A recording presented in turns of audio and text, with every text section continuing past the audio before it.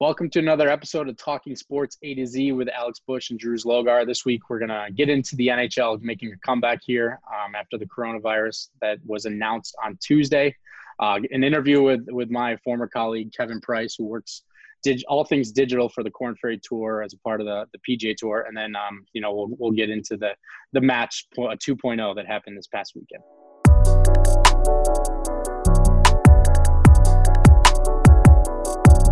Hey guys, welcome back to another episode of Talking Sports A to Z. Alex Bush here alongside Drews Logar. How's it going? What's going on, man? Before we get into anything, Alex, how are you doing today? I'm just doing great. The NHL is back, so I don't think I've been this happy in a long time. We can get right back into it, but the NHL today announcing they're coming back with a 24-team playoff. Which, date and locations to be TBD, but, just having that is the first, big sport, team sport, the first big team sport kind of to really, set a plan in place and make it official, which, I'm so pumped for. Yeah, no, I mean, it's incredible. Personally, I'm not a big hockey guy, but I'm a sports guy. And like you said, I think it's one of the big sports, one of the big leagues that is taking the initiative to really set a plan in place to come back. So we've seen all the gimmicky sports come back, if you will, the UFCs, the NASCAR, even golf's about to. Golf with the match and just kind of trickling in, and we have some majors in a couple weeks supposedly, so things are on the movements. But to see a team sport like hockey make these moves to come back, it was exciting, man. So you kind of detailed it, but to give the listeners an insight to what it was, I'll let you go to the specifics, but the top line info is that the top 24 teams will 12 in each conference specifically, will qualify into the continued season, we'll call it. So there are teams being left out. But Alex, how about you kind of give us some insight toward what you know? So you said that the locations aren't necessarily. Yeah, so I pulled up the exact stuff. So like kind of they're in phase 1 right now where it's, they have an idea.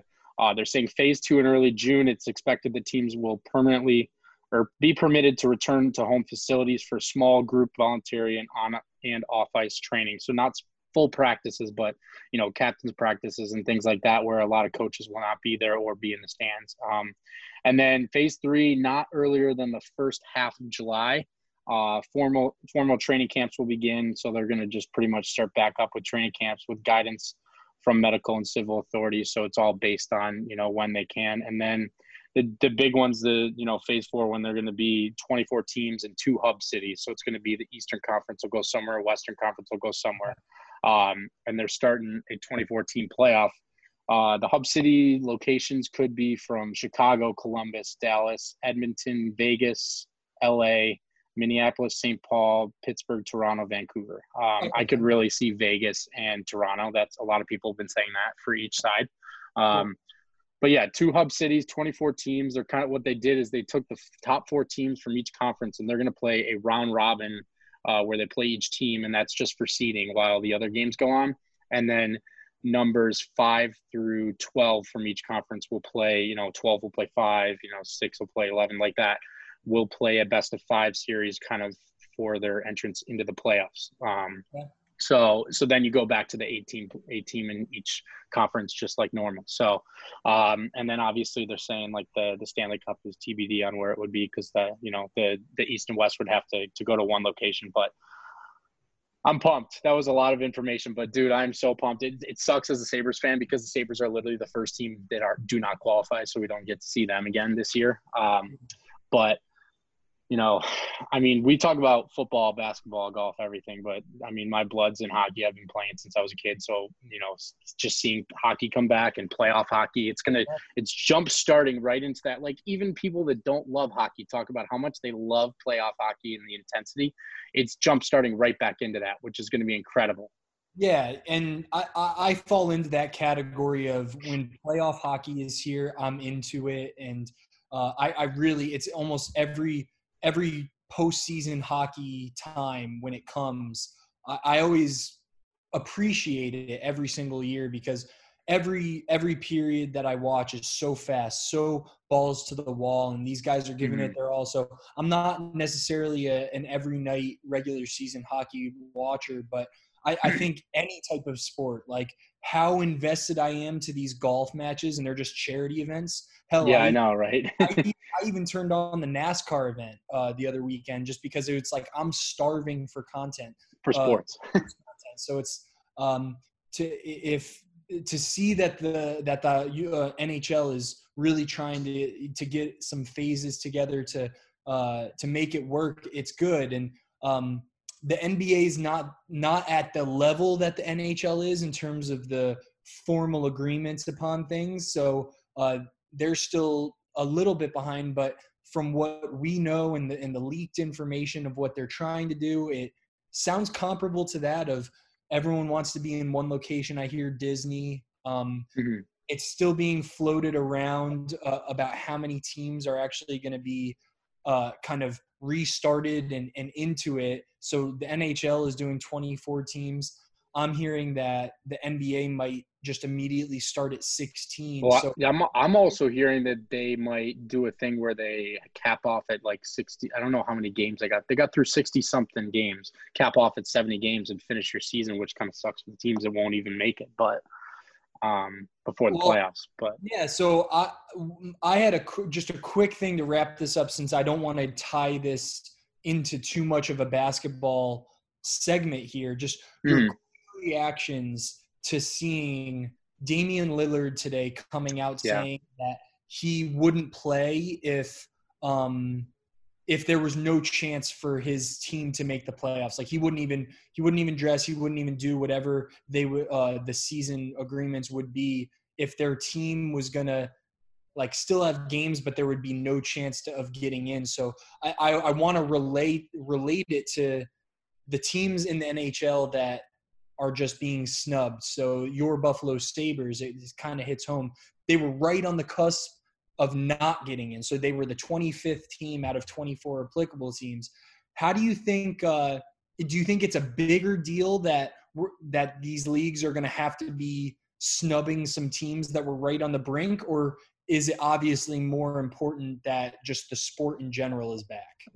well, for that, I mean, you can say they got snubbed for a 2014 playoff, but normally it's a 16 team playoff and they were not even close. So I wouldn't say they got snubbed. They're giving that 4 team, so going from 8 to 12 per conference, given that like 4 team bubble is really smart because there's teams that could have made it at 9, 10, even 11 or 12. I got to look at the conference standings to be exact, but going down to those teams that are at like 25 to 30, it's not really snubbing. And I really think that it's better to keep them home. It sucks, but I do think that if the NBA does this, they can't do something where they're given 16 total teams and snubbing the guys that are at 9 through 11 or 12 in the conference.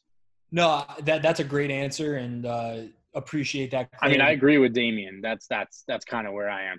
Yeah, I understanding the formats of a legitimate playoff season like you just listed. Yeah, 25 through 30, they don't deserve to even be in the Yeah. consideration anyway. So that shouldn't be on the table for them. So that makes sense. But yeah, man, like you said, I'm very excited. Hopefully that the phases as you listed out, there's 4 phases. Hopefully they get on a fast track of Mhm. happening. Yeah, we really can't tell now.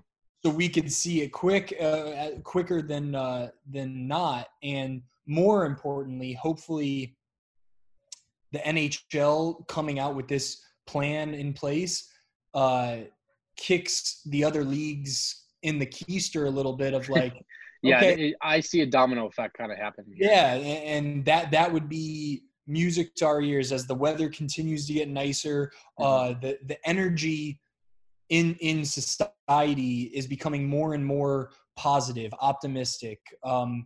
Us with our podcast here, giving you guys content, we're trying to bring some good vibes every week with our content.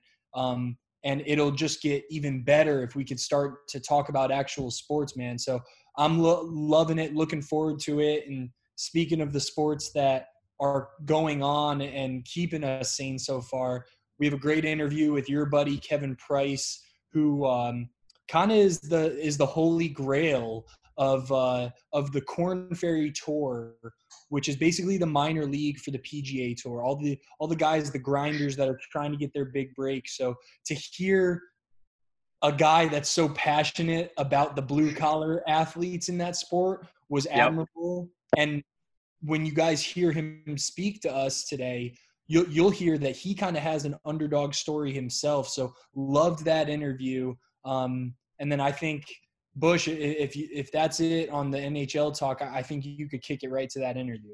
Yeah, I just want to say, do you see this? I got goosebumps because hockey's coming back. I just want to say I have goosebumps. I think I'm more impressed that you actually look kind of tan there, buddy. Oh, I've been playing, 6 rounds a week. But I got goosebumps, baby. No more pale Bush. You're actually tan. Good for you. I mean, look at my face. It's the hat gets you right here, but you got a little red. There you go, man. That's okay. The back of my neck was literally burnt, so it's all love good. It. Yeah, but without further ado, let's kick it to our interview with Kevin Price.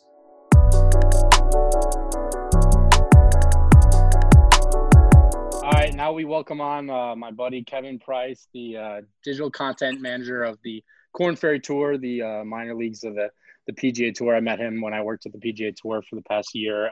How's it going, bro? Doing well, sir. Thank you much for having me on here in Jacksonville, waiting for the season to start in a couple weeks. It's crazy, 10 weeks down here in the pandemic era. And it's been, silver linings with being able to get the longest I've been at home really in one place for a long time, but spent some time up in Buffalo too. But yeah, doing well, playing some golf, excited to get play back underway in a couple weeks. Kevin, I gotta ask before we get even into the weeds about the golf talk. So you were down there in Jacksonville with Alex. How was that living with Alex and being? No, he didn't live with me. He just came on a tournament. But yeah, living near him is close enough. Alex is a character, man. How did you survive that time with him? I mean, just being a Buffalo fan, it's kind of like some home comfort. There's not too many Buffalo fans down here in Jacksonville, and having such a great year for the Bills and being able to circle the wagons and talk as we ascended kind of in the AFC ranks, you could say. Played a little golf. We played an awesome par 3 course in South Florida, which is right on the Intercoastal, the day after the Honda Classic that Alex covered. But yeah, no, it was great. Sad to lose him, but no, he's on to good things. But glad to know him for sure.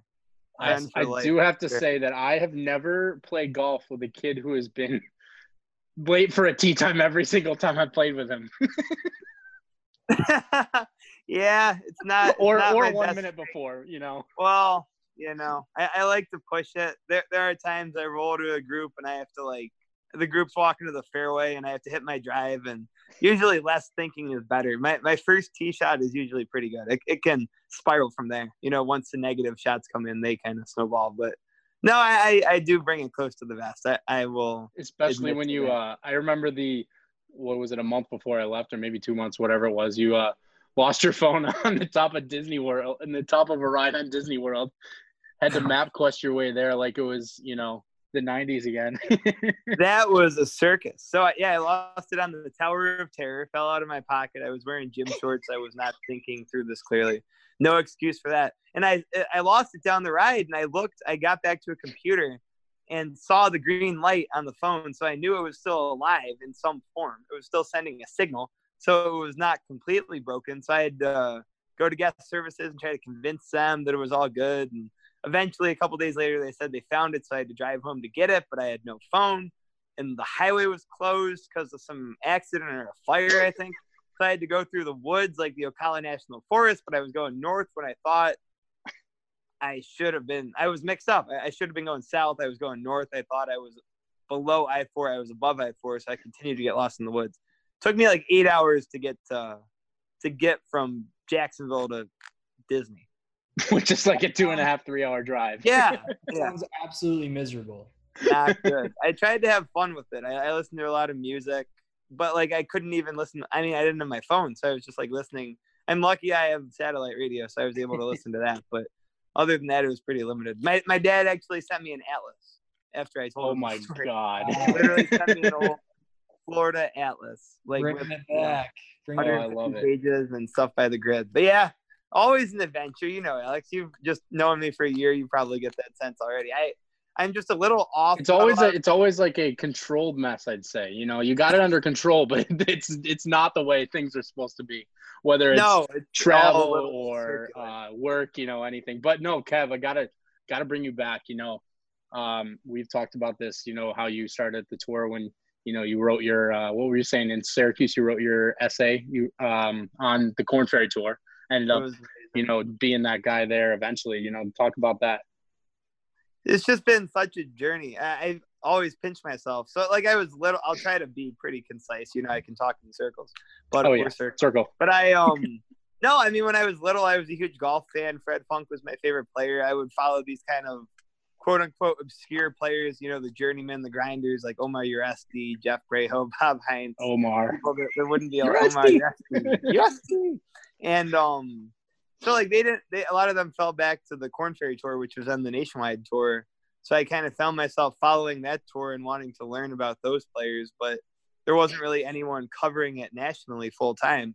So I was kind of inspired just, going to school for journalism and being a golf fan, wanting to kind of help change that. So I did my senior college project. The challenge for the honors project in journalism was to cover something that had not been covered in depth. I was like, that's perfect, the Nationwide Tour. So I hit the road. I went to 5 tournaments. Cuse was great. They gave me a little money to travel. I tried to stretch it as far as I could. I made 2,000 last 5 tournaments. So had to sleep, slept in my car a few times. My brother and his friend came with me to one tournament. This is just a quick tale. We were on the way in between Wichita and Evansville, Indiana. And I was like, well, we can either stay in the car and go to this amusement park the next day, Worlds of Fun in Kansas City, or we can get a hotel. And they said, let's stay in the car. It was like 85 degrees at night. 3 of you? Yeah, 3 of us. One in the front, one in the back. Wow. And my brother's friend slept on the top of the car. And we found like a laundromat like in the That's incredible. adjacent to the parking lot.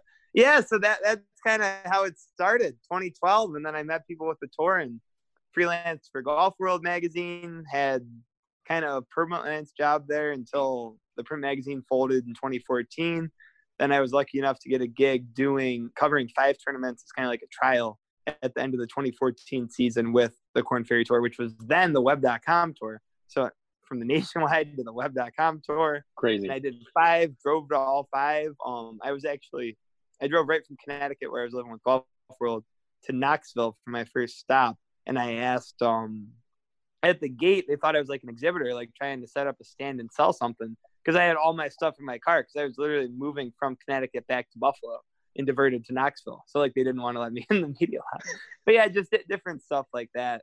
And then in spring 2016, I ultimately got hired full-time. They created a position for this tour and also for the PGA Tour Champions, the senior tour, to kind of have someone oversee the content for each tour. And I was lucky enough to do that. So yeah, kind of overseeing all things digital, all things that kind of touch the fans, whether it's the website and stories, whether it's video and graphics. I am not a graphic designer. I'm super lucky. We have a new hire who kills it and is awesome and helps make me look good for sure. But it's a ton of, just managing all, whether it's the video content, the writing, the coverage, the features. It's just a journey. It's fun getting to meet all the players and meet all the staff and the tournament teams and travel. I kind of feel like I've been on just kind of this, 8-year I don't think you ever stopped traveling till coronavirus. It was the silver lining. I always talk about the silver linings, making the best of everything. And that was definitely a silver lining, was being able to be in one place. And I took advantage, and I went home to Buffalo for a month and hung out with my parents and brothers, which, probably the longest I'll ever really be able to do that ever, just for a full month. And that was awesome. And then I've been here for a few weeks since, drove up there, drove back down, had the checkpoint at the Florida border on the way back. But yeah, now back here in Jackson, it was, 2 weeks from our tournament our season resuming here in Jack. So our first two, I won't even have to travel. I'll be able to stay home again.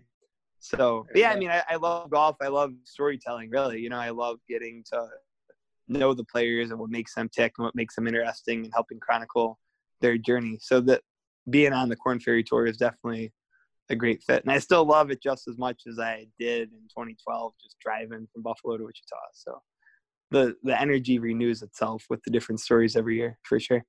That's awesome. Kevin, it's a really cool story. The grinding that you had to go through kind of, I guess, attributes to the athletes that you're working with now at the Korn Ferry Tour. Do you sense a kind of a less jaded sense about these players? I know my time working at the NBA, a lot of the players that I was trying to interact when I covered an NBA game, they would be less inclined to speak with me. But then when I went to cover a G League game, those guys are starving for the attention, and they were so much more friendly and willing to do the media asks, and overall just more kind of welcoming people. Do you have that kind of like blue collar sense? Does that come about when you're interacting with these athletes on that tour? It's totally 100%. It's totally a part of why I love it. I mean, you get to walk up to the range and just kind of say hi and how everyone's doing, and the players and the caddies and the reps, they'll see you and come, you know, just talk small talk about, you know, how was your trip there, what's going on about your teams, about the sports going on, about the area, and then that gets into other conversation, and you can naturally learn a lot of things. And it's a great way to do reporting, is just hang out on the range on the practice days, hang out in the short game areas. And because of the accessibility on the Korn Ferry Tour, whereas, you know, at the higher level, there might be more agents and managers in the way and stuff. Not in the way, but it's just their job is to be there and shield and manage requests. And the guys on the Korn Ferry Tour, it's not like you get to the PGA Tour and you become like, you know, who you are as a person changes, but you just have more stuff to do. You have more boxes to check. You have more sponsors. I mean, sponsors are paying you more, so they're asking you to do more things. There's more media. There's more reporters with asks. There's just more people covering it. Everything's on a bigger scale. The whole, I guess, more money, more problems type of thing, as they say. So at the Korn Ferry Tour, it's the perfect level where there's guys that are like one step away from the PGA Tour, pretty much have the talent, just haven't had the opportunity yet for the most part. And you combine that with the great access and, like you said, with the players wanting, you know, seeing the value and being covered and doing media, participating in. And I ask guys to do a lot of zany stuff. You know, we've played hot potato with guys. We've had guys like play a hole with a hockey stick around. We've had guys do a Seinfeld scene recreation in a which was legendary. Yeah, that was something. Harry Higgs and Latzo Griffin, they were great. But yeah, it's just that combination of the access and how good they are really makes it super appealing. But you hit the nail on the head. Like, I can learn more in an hour at the range than on the Korn Ferry Tour than I probably could like a whole week on site at a PGA Tour event, in terms of like unique information that I'm learning that isn't already out there. And I value that tremendously.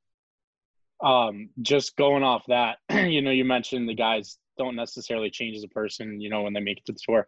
I know, like, just going on site at a tour event with you, you seem like the president, because all these guys that are Korn Ferry alum, they're like, oh, KP, you know, so like, you know, you built this brand of yourself, you know, while working for, you know, the tour and the Korn Ferry Tour, and you know, being digital behind that, you know, brand, but also you've been able to kind of connect with the guys, you know, that come through the Korn Ferry Tour. I guess, you know, what would you say, you know, is your best part about that, besides hitting on 17 in front of everyone at Sawgrass? That was great. I was sweating my palms. I was super lucky. The tournament, the president of the tour at the time, Dan Glad, was great. They gave me a special achievement award that year just from my work, and I was so appreciated. And part of the prize, they gave me a golf bag with the Quest to Break 80 stitched on it, which I shot at 80. He's still going. It's trending. The Quest to Break 80, as you know, people say when they're starting to shoot some under par rounds and good finishes, the game is trending. My game is trending. But no, I was sweating. I got to hit with Chesson Hadley on 17. the 1 year, and then with Keith Mitchell the next year. I mean, just so appreciative for that opportunity. And I love the whole acknowledging the crowd shtick. You know, when I was little watching golf on TV, I would be bummed. You do that when we play in front of nobody. So. I do. I acknowledge literally when I'm playing by myself. A 5-foot bogey putt. Yeah, you got to wave to the crowd. You got to salute to the The fans need you to know that you are there. So I'll give players crap for not acknowledging the crowd and stuff. But when I was on 17 and being able to acknowledge the crowd, it was really cool. I mean, I think it's just, developing the relationships with them, building that trust, and knowing, like, if they have a cool story that happens, they'll come to me, or like they'll be more open to me in the interview. I mean, the best part is probably that. The whole fuel for the whole thing is telling the best stories and telling their stories and helping kind of be the connector between the fans and the players. And that's definitely the best part. I mean, I've been incredibly lucky. I got to go to the Iron Bowl with Tom Lovelady a couple years ago. I got to go to a bachelor party for Steven Yeager got in Vegas, which we went to a concert, Tiesto at Hakkasan. And that stuff, it's great. And I love it. And I'm super, like, I pinch myself when you ask the question and I take the trip down memory lane and I circle through my mind. I'm like, I am not worthy of this. Like, I'm just a kid reporting on golf. Like, that's all I wanted to do. That's all I want to do. And at the end of the day, like, that is the best part. The best feeling is telling the great stories, like being in the parking lot in Louisiana. And I see this guy, Dan Mazziota, who had played a couple of years before. I hadn't seen him in a couple of years. We just started talking. He's saying he drove to the Monday qualifier and he was camping out. And he's living out of his car and he has all his camp stuff in there. And I'm like, what the heck?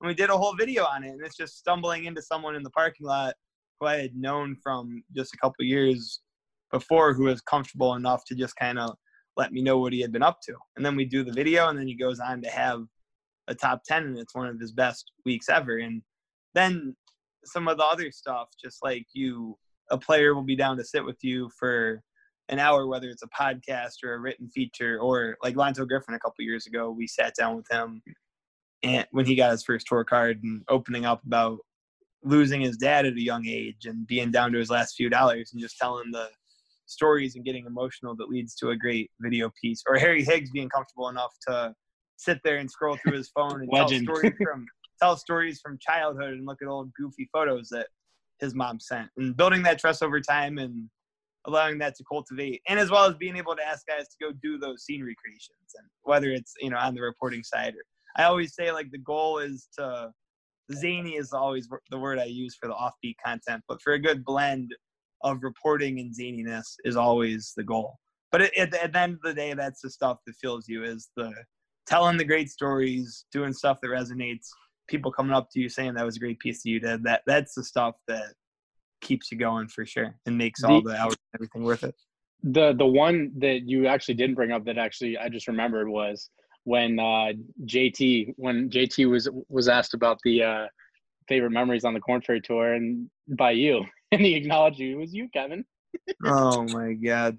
Wow. That was that Honda.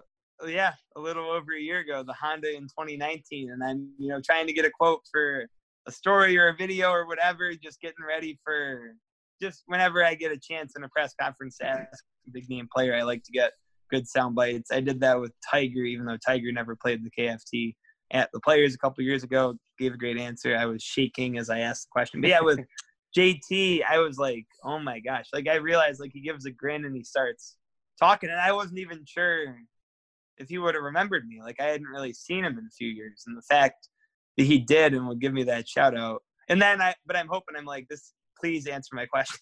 Please answer my question. I still want to get the soundbite. And then he did. That's the soundbite. No. I know. And then he For did. the love of the content. For the love of the content. The price tracker. Yep. The price tracker did use that clip ultimately. But no, I mean, I'm so lucky to be able to do it.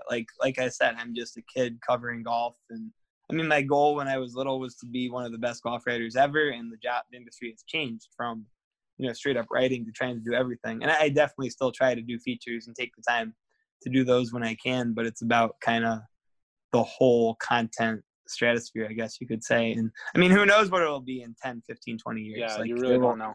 likely be platforms we've never heard of yet. But it's like one of my professors at Syracuse told me, like, content is not in danger.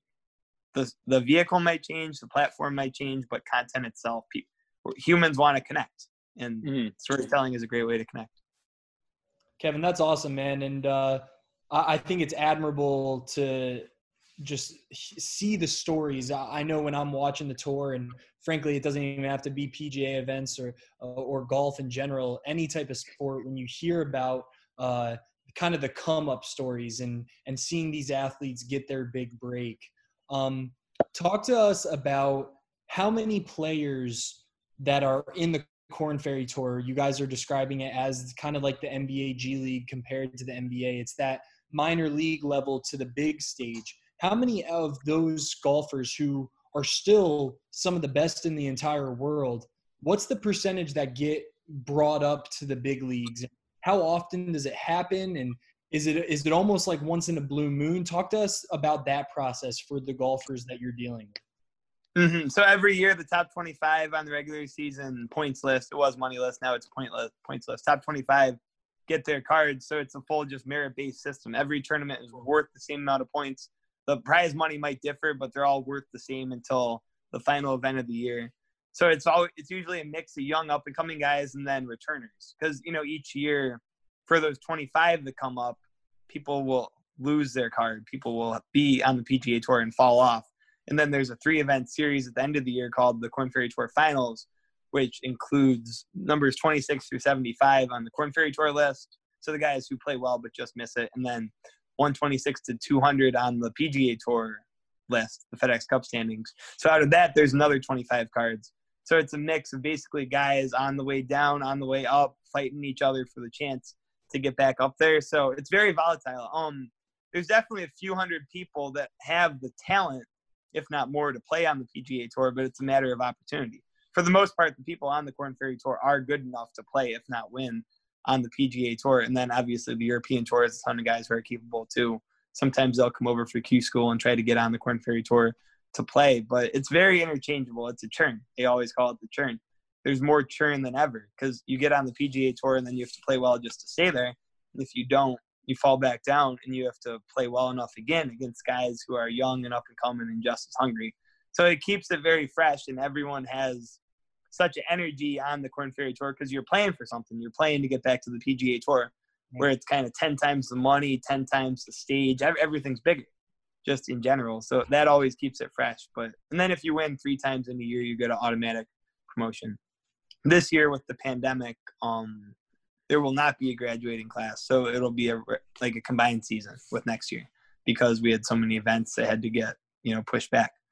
Right. But does that answer your question? It's a weird qualifying criteria. There's a lot of different nuances. Yeah, no, it answered it perfectly, and just goes to show with your answer how grinding of a system it is. People have to grind tooth and nail to get their shot. All of them are good enough to be there, but one bad round can totally screw them up. So it's crazy to hear from the mouth of the expert.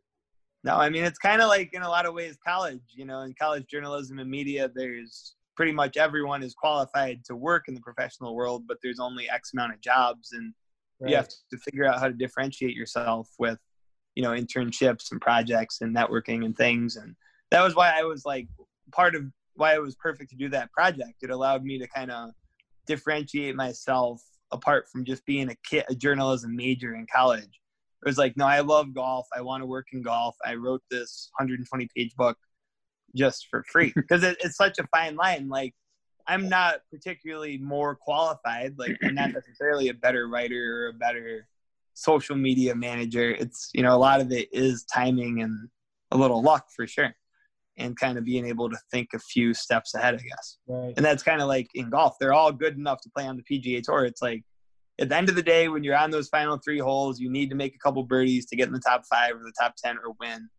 Who's going to come up with the shot at the right time? Who's going to be ready? Who's going to be prepared to know how to hit that shot? And every year it comes down to, it seems like there's someone with that do or die putt right at the very end. This past year was Doug Gim, University of Texas alum. And I remember that. It's just amazing, the fine line, a whole year of play in all these different cities, and it comes down to the final putts.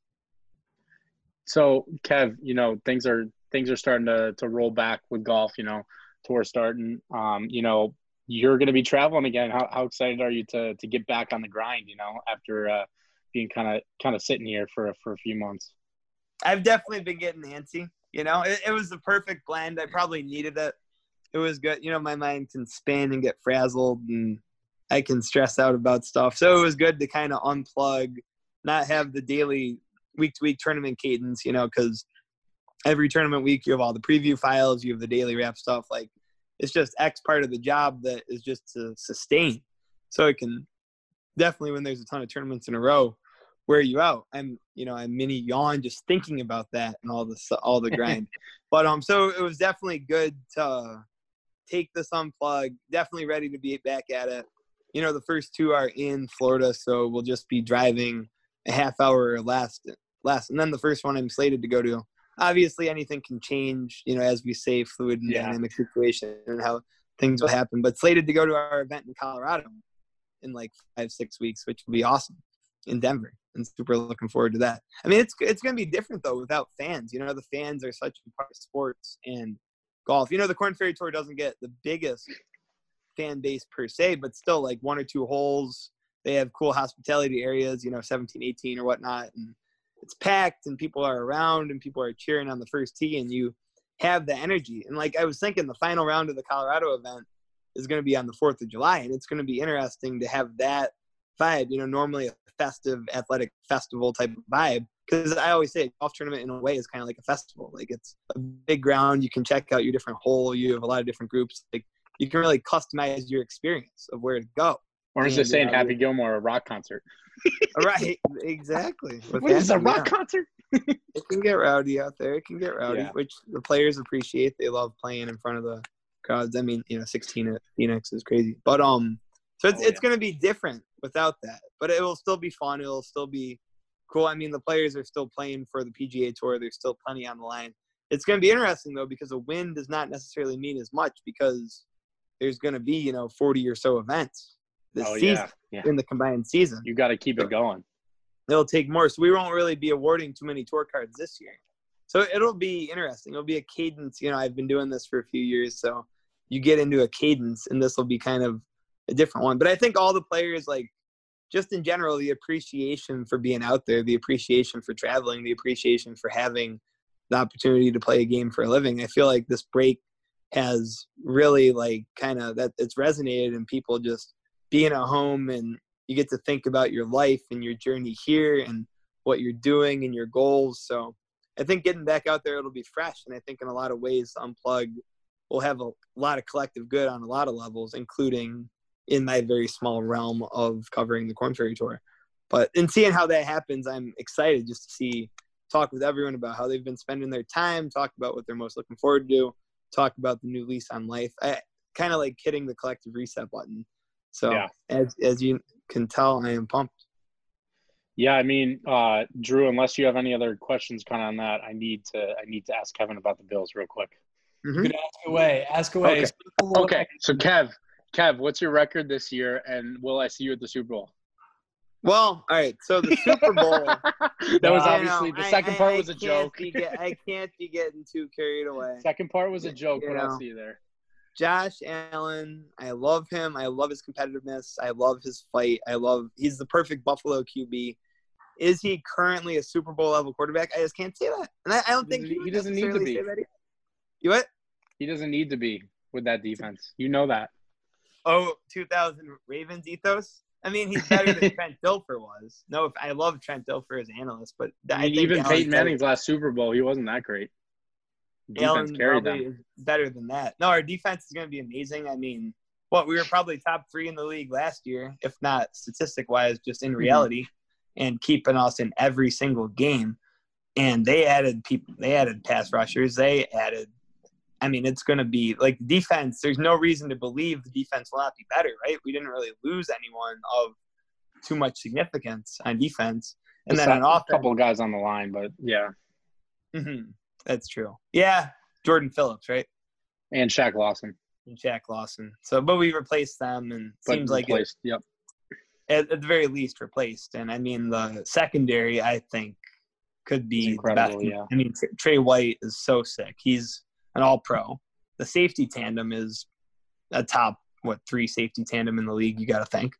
I'd like to say. I'd be safe saying top 5. I mean, Top that's 5. that's a really good safety tandem, and they got them for years now once they sign Hyde next year. So, and they're just going to keep getting better.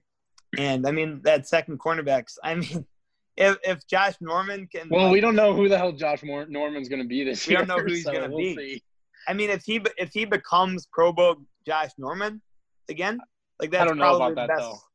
But if he does, that's probably the best. Oh, if he does, that's incredible. But I don't see it. But I hope so. And then the receiving core is good. I mean, Diggs is huge. The O-line is pretty good, right? I mean, they didn't really need to do much to that after the overhaul of the line last year. You know, there's a couple pieces that question me, but if they can stay healthy, I'm completely fine with that O-line. I got to jump in just because this is making me nauseous. I can't stand Bills talk. And when who's your team? He's a Jets fan.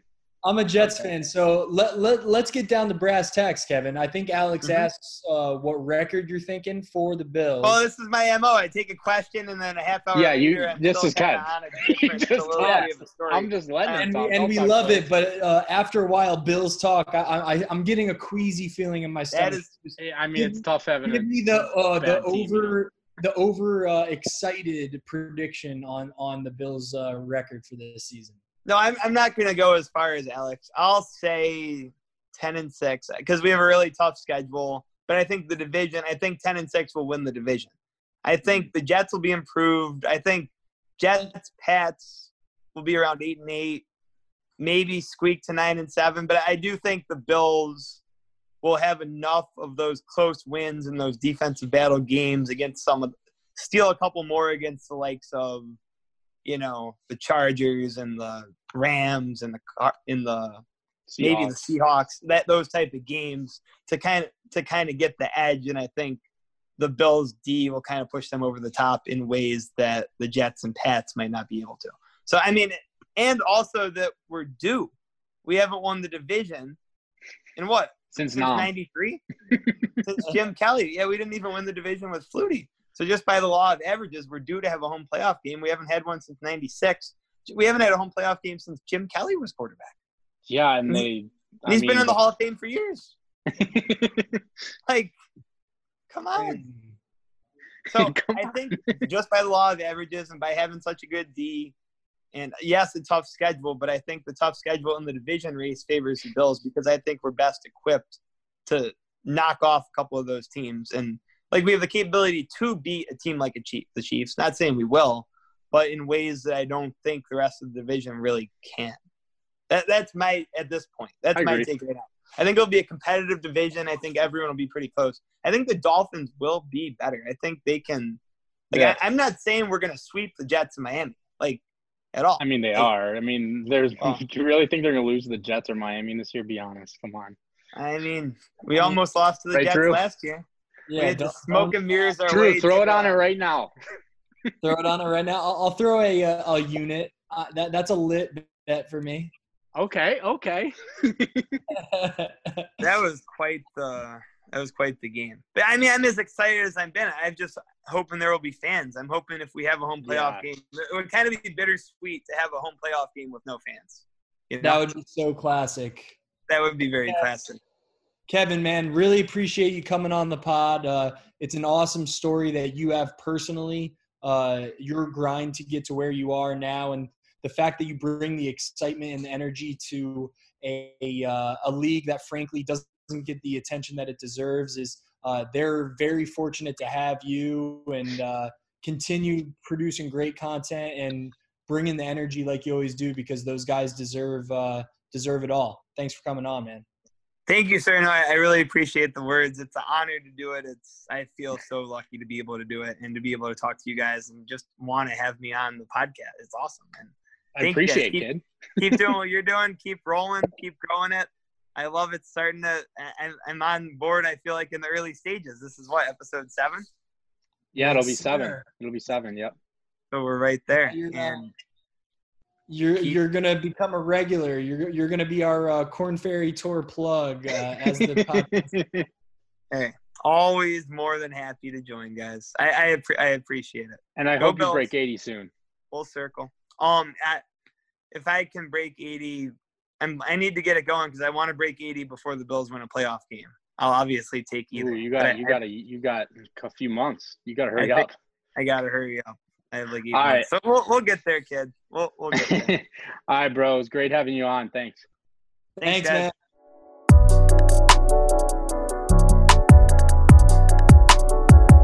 Welcome back, guys. I hope you guys loved the interview with Kevin Price. You know, Drew, what are your takeaways from that one? And he's just a beauty in my opinion. So Yeah, no, I mean, you could listen to that kid for days. That was the first time I've ever even laid eyes on him, heard him speak, and to hear the in-depth stories that he has about these players and frankly the whole tour itself that doesn't get shine. It was admirable, man. Like it's easy to root for the underdog, and you have example number one of someone who gets to cover the underdog, and hearing that himself, writing for the blogs part-time, for a project. He was going in his car, camping out in his car, sometimes with his sleeping in his car, sometimes with his brother and friends. It's like that. You love listening to those stories, and I think everyone in the sports and entertainment industry that are looking for their break, or even the ones that have gotten their break in some way or another, can relate to that level of you got to grind to get to where you want to be. And maybe not everyone is sleeping out of their cars from times, but in a way, everyone can relate to the grind. So it was awesome to hear about the whole tour itself, and really cool to talk to Kevin. But there was actual golf on TV over the weekend, the Match 2.0. So we had Tiger Woods, number one U.S. golfer, was matched up with the number 2 all-time quarterback in Peyton Manning, and then on the other side, the second U.S. golfer of Phil Mickelson with the GOAT. We can probably agree with that, with Tom Brady. So 4 of those guys. 4 goats. Yeah, 4 goats in their own right, for sure. And it was awesome, man. About a 4+ hour event on a medley of networks I watched on TNT.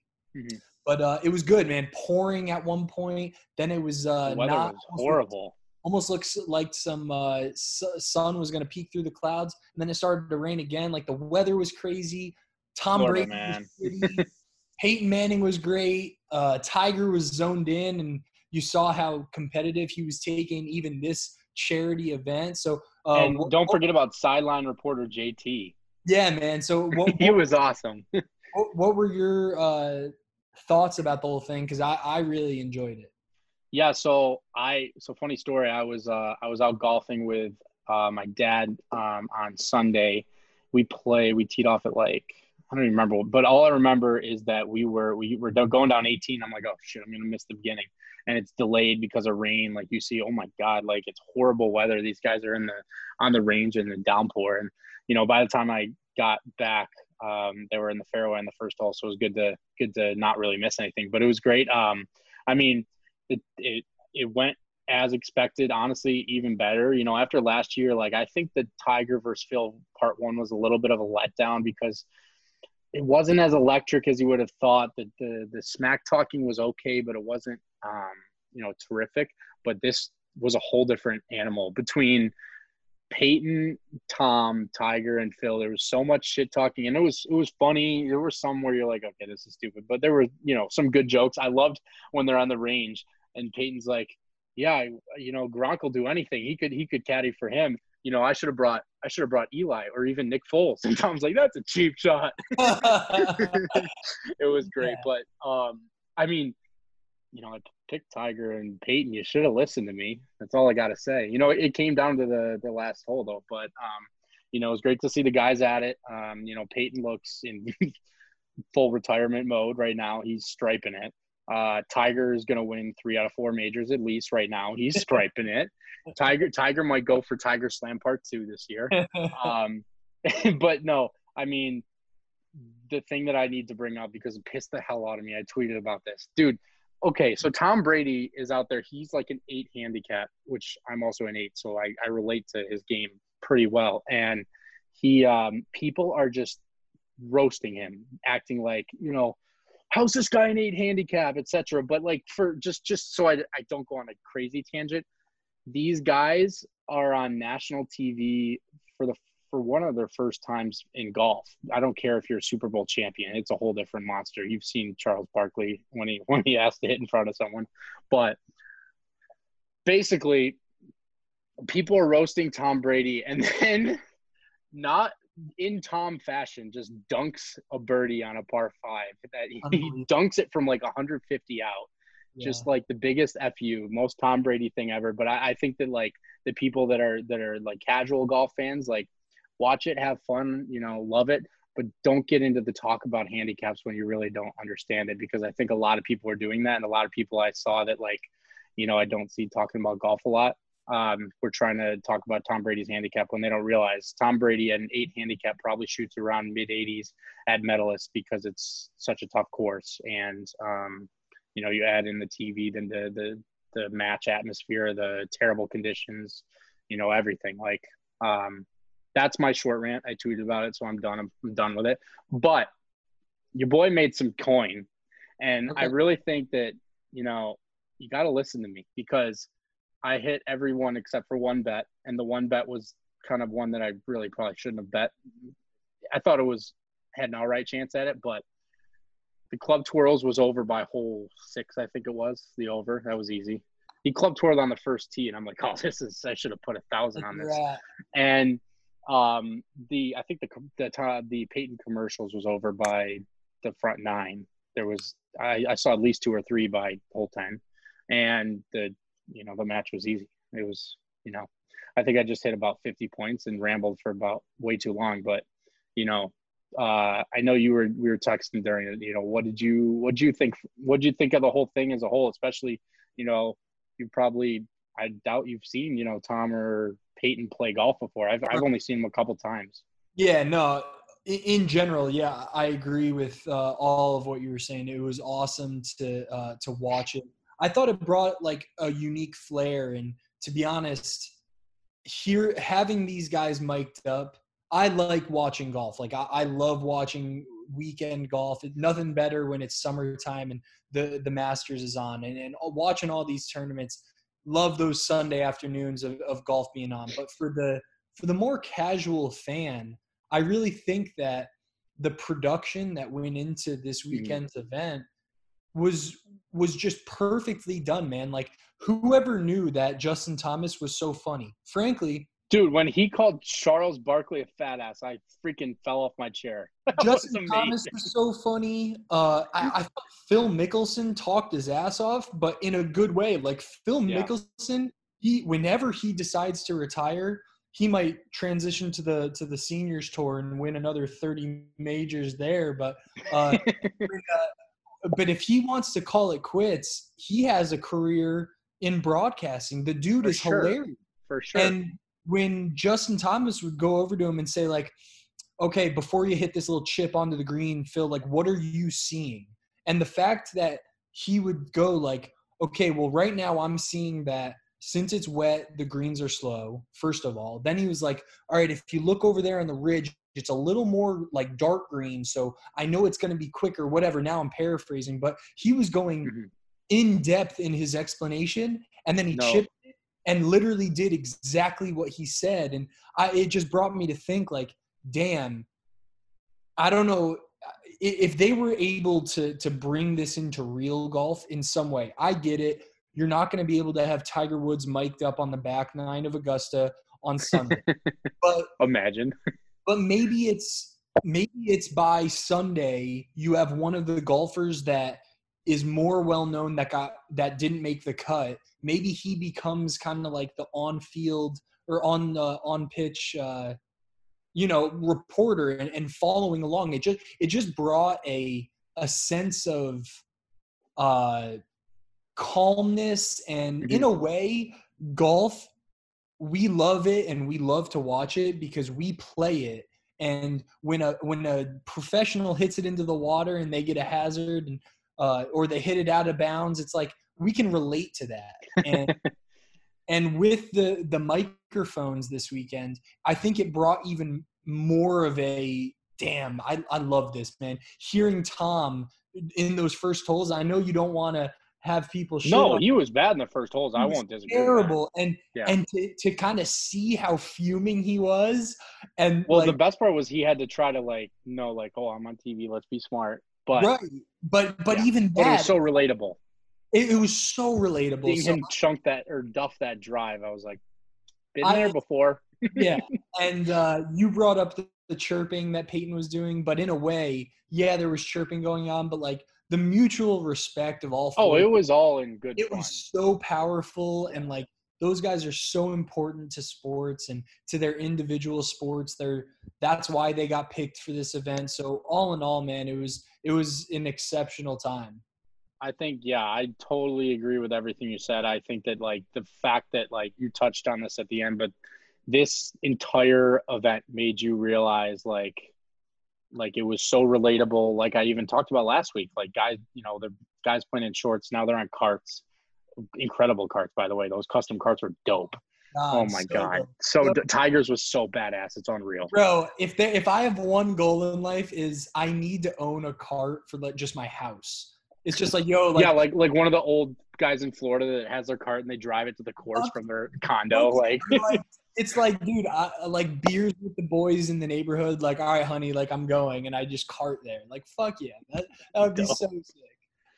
But yeah, no, I mean it was relatable. Like seeing the amateurs between Peyton and Tom kind of relate to bad shots. And I think that you talked about when Phil was talking and the guys were talking about their shots. The best part was seeing the amateurs line up putts or chips and have Tiger and Phil kind of like guiding them on what the best play is. Yeah, and that was a lot of what Phil did. And I think that like every time Phil would be like, the ridge goes to the right, it's darker there, so it's going to be a little bit slower because it's wet. You want to hit it there, you want to skip it there, so it goes over the ridge and to the right. Just stupid, little things like that. And Tom would be like, yeah, okay. Like seeing him being coached that when Phil bombed the green and the back nine and hit the par 4 green in one, or I think they were actually just right off on the fringe, but when Tom made that eagle putt after their whole going over what to do, and the reaction there as a team was pretty dope. So, yeah, I mean, dude, we got to do this every year. I want to continue to do this in the future. I mean, I agree. I hope that, like I said, I don't know the logistics of actually incorporating microphones to a professional event. I don't see it ever happening on tour. I just remember when when I was working there, a lot of that stuff, it was hard enough to get guys to get mic'd up, during practice rounds. So, I don't think it could happen. Maybe the thing that I think about is like a lot of teams do it in the all-star games. If the tour were to have something that's like an all-star, it would be so tough in golf. But if you had something where it was like your top guys doesn't mean as much, you're screwing around, that's something that would be dope for it. So, yeah. But yeah. For the Augusta weekend when they maybe Augusta par 3. Yeah, I mean, Masters is a whole nother animal though. I just just between Augusta, the Masters, it's just so traditional and it's really hard to get access. I don't see that ever happening, but that would be sick. Yeah, no, I mean it was awesome, and then to see the amount of money that was raised for COVID relief, like you saw the magnitude of how many people were watching, and I think it was like 5.8 million viewers, and the most ever for a golf outing, like ever is 6.3 million. So like heads are watching this, man. And we talked about especially with no sports. Yeah, no. And we talked about earlier on the pod before Kevin came on with us, just how starved we are for content. And it's like, if we're all watching freaking Peyton Manning and Phil Mickelson and Tiger Woods, just like bullshit events, like imagine how real sports are going to be when they start to come back. The world might explode. It's going to be just wait till you got a NBA Finals, Stanley Cup Finals. You got a I don't know month wise what would work out, but maybe you got like the U.S. Open or Right. all these at the same time. It's gonna be like, what do I do? What is happening? There's And, so much going on. even It's like more. March Madness, Yeah, it's going to be incredible. August Madness.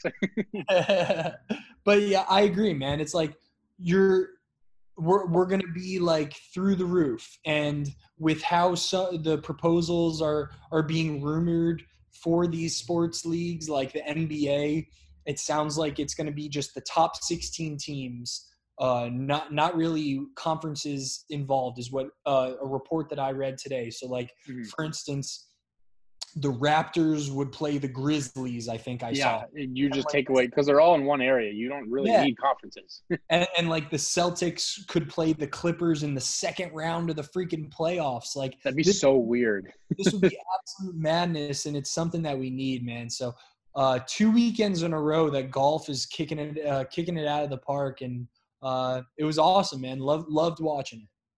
Yeah, no, I agree. I love it. And, the PGA Tour comes, I think the date's June 11th. They come back. The first major's July, maybe? I don't know, but I got to look. I forget. There's just so many dates, different dates. But, yeah, I mean, I'm excited to watch tour events, coming up soon. And, God, Tiger looks so great. His swing looks incredible.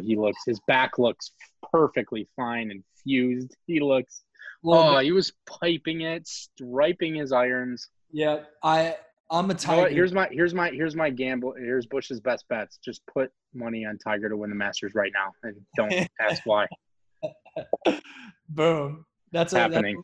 That's a lit fam bet. If you guys listen to our last episode, we're going to be doing a Bush's best bet segment every time that it's applicable. So this weekend. Yeah, this week there's really nothing besides going over last week. To bet on, but when things come back, the next opportunity, we have a fam, a lit, and a lit fam are our three sections. So fam is kind of like, I'm going to throw money on it, whatever. Lit is like, I'm confident. Lit fam is essentially easy money. So Tiger's Club Twirl over. With his from last week. and the Omaha bet was just a fam. That was more or less just a fun bet. So yeah. But in general, Alex, if you listen to Alex's best bets, you made a lot of money. I know I did. I took some of what he provided us, the insight, and I got some coin in my bank account too. So I think so. We're just gonna spitball this right while we're on the podcast. Next week, I think NBA might not be officially like back yet, or like have any plan yet. But next week, I'm gonna think about some futures for the NHL. So. Because there's going to be so many futures that are open back up pretty much now. So. Yeah, and might not be relevant to the betting side of things, but it's a good point to mention that as these podcasts continue on, we're going to be touching on the live sports, but understanding that since we're still in that phase of no consistency with events, so we've been lucky to have two like major golf outings and in a row for podcast and the Last Dance, but we're going to be getting into this kind of dry period. So what Bush and I are going to be doing is maybe whether it's going in depth on a NFL conference and really diving into some teams that we like and don't like, or even more specific, our top 5 fantasy quarterbacks. Things like that. We're going to be just opinionated kind of debating things. Content, and it'll be a great opportunity for you guys that are following. I know our follower growth continues to grow. The subscriptions on our platforms continue to grow, and the star reviews. So we appreciate all of that. But as more and more of you guys continue to latch on to the Talking Sports A to Z train, feel free to ping us with a tweet like, hey guys, talk about your top 5 point guards in the NBA right now. Like any type of idea we're gonna flesh out, and if it's good enough and we're interested enough, we'll definitely throw it on the pod. So Talking Sports Talking Sports AZ on all social media platforms. I'm Drew Zlogar, ZLOGAR, and Bush. You're just Alex Bush, right? Alex Bush, 93. Bush like the beer. Alex Bush, 93, like the beer. He's always smashing beers, so it's par for the course. Zillion beers, baby. But yeah, loved what Kevin had to say on the interview today. NHL sprinkling back some we're coming back talks.